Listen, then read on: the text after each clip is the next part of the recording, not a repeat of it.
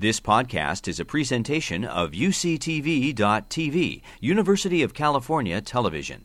Like what you learn? Help others discover UCTV podcasts by leaving a comment or rating in iTunes. This issue has gone under the radar in the Tahoe Basin.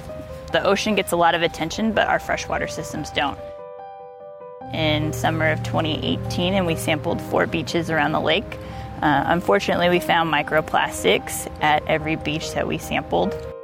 This issue needs a lot of attention. When plastics enter the environment, whether it be terrestrial or aquatic systems, they stick around for a long time, and we don't know the long-term implications of having plastics in our lakes, in our rivers, in our soils.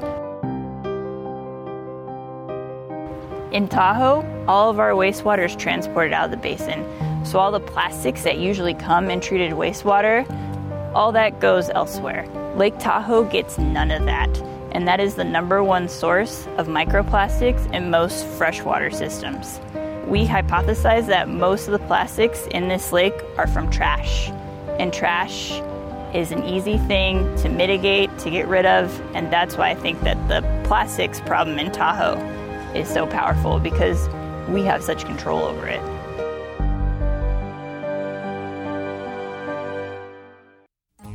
You've been listening to a podcast by University of California Television. For more information about this program or UCTV, visit us online at uctv.tv.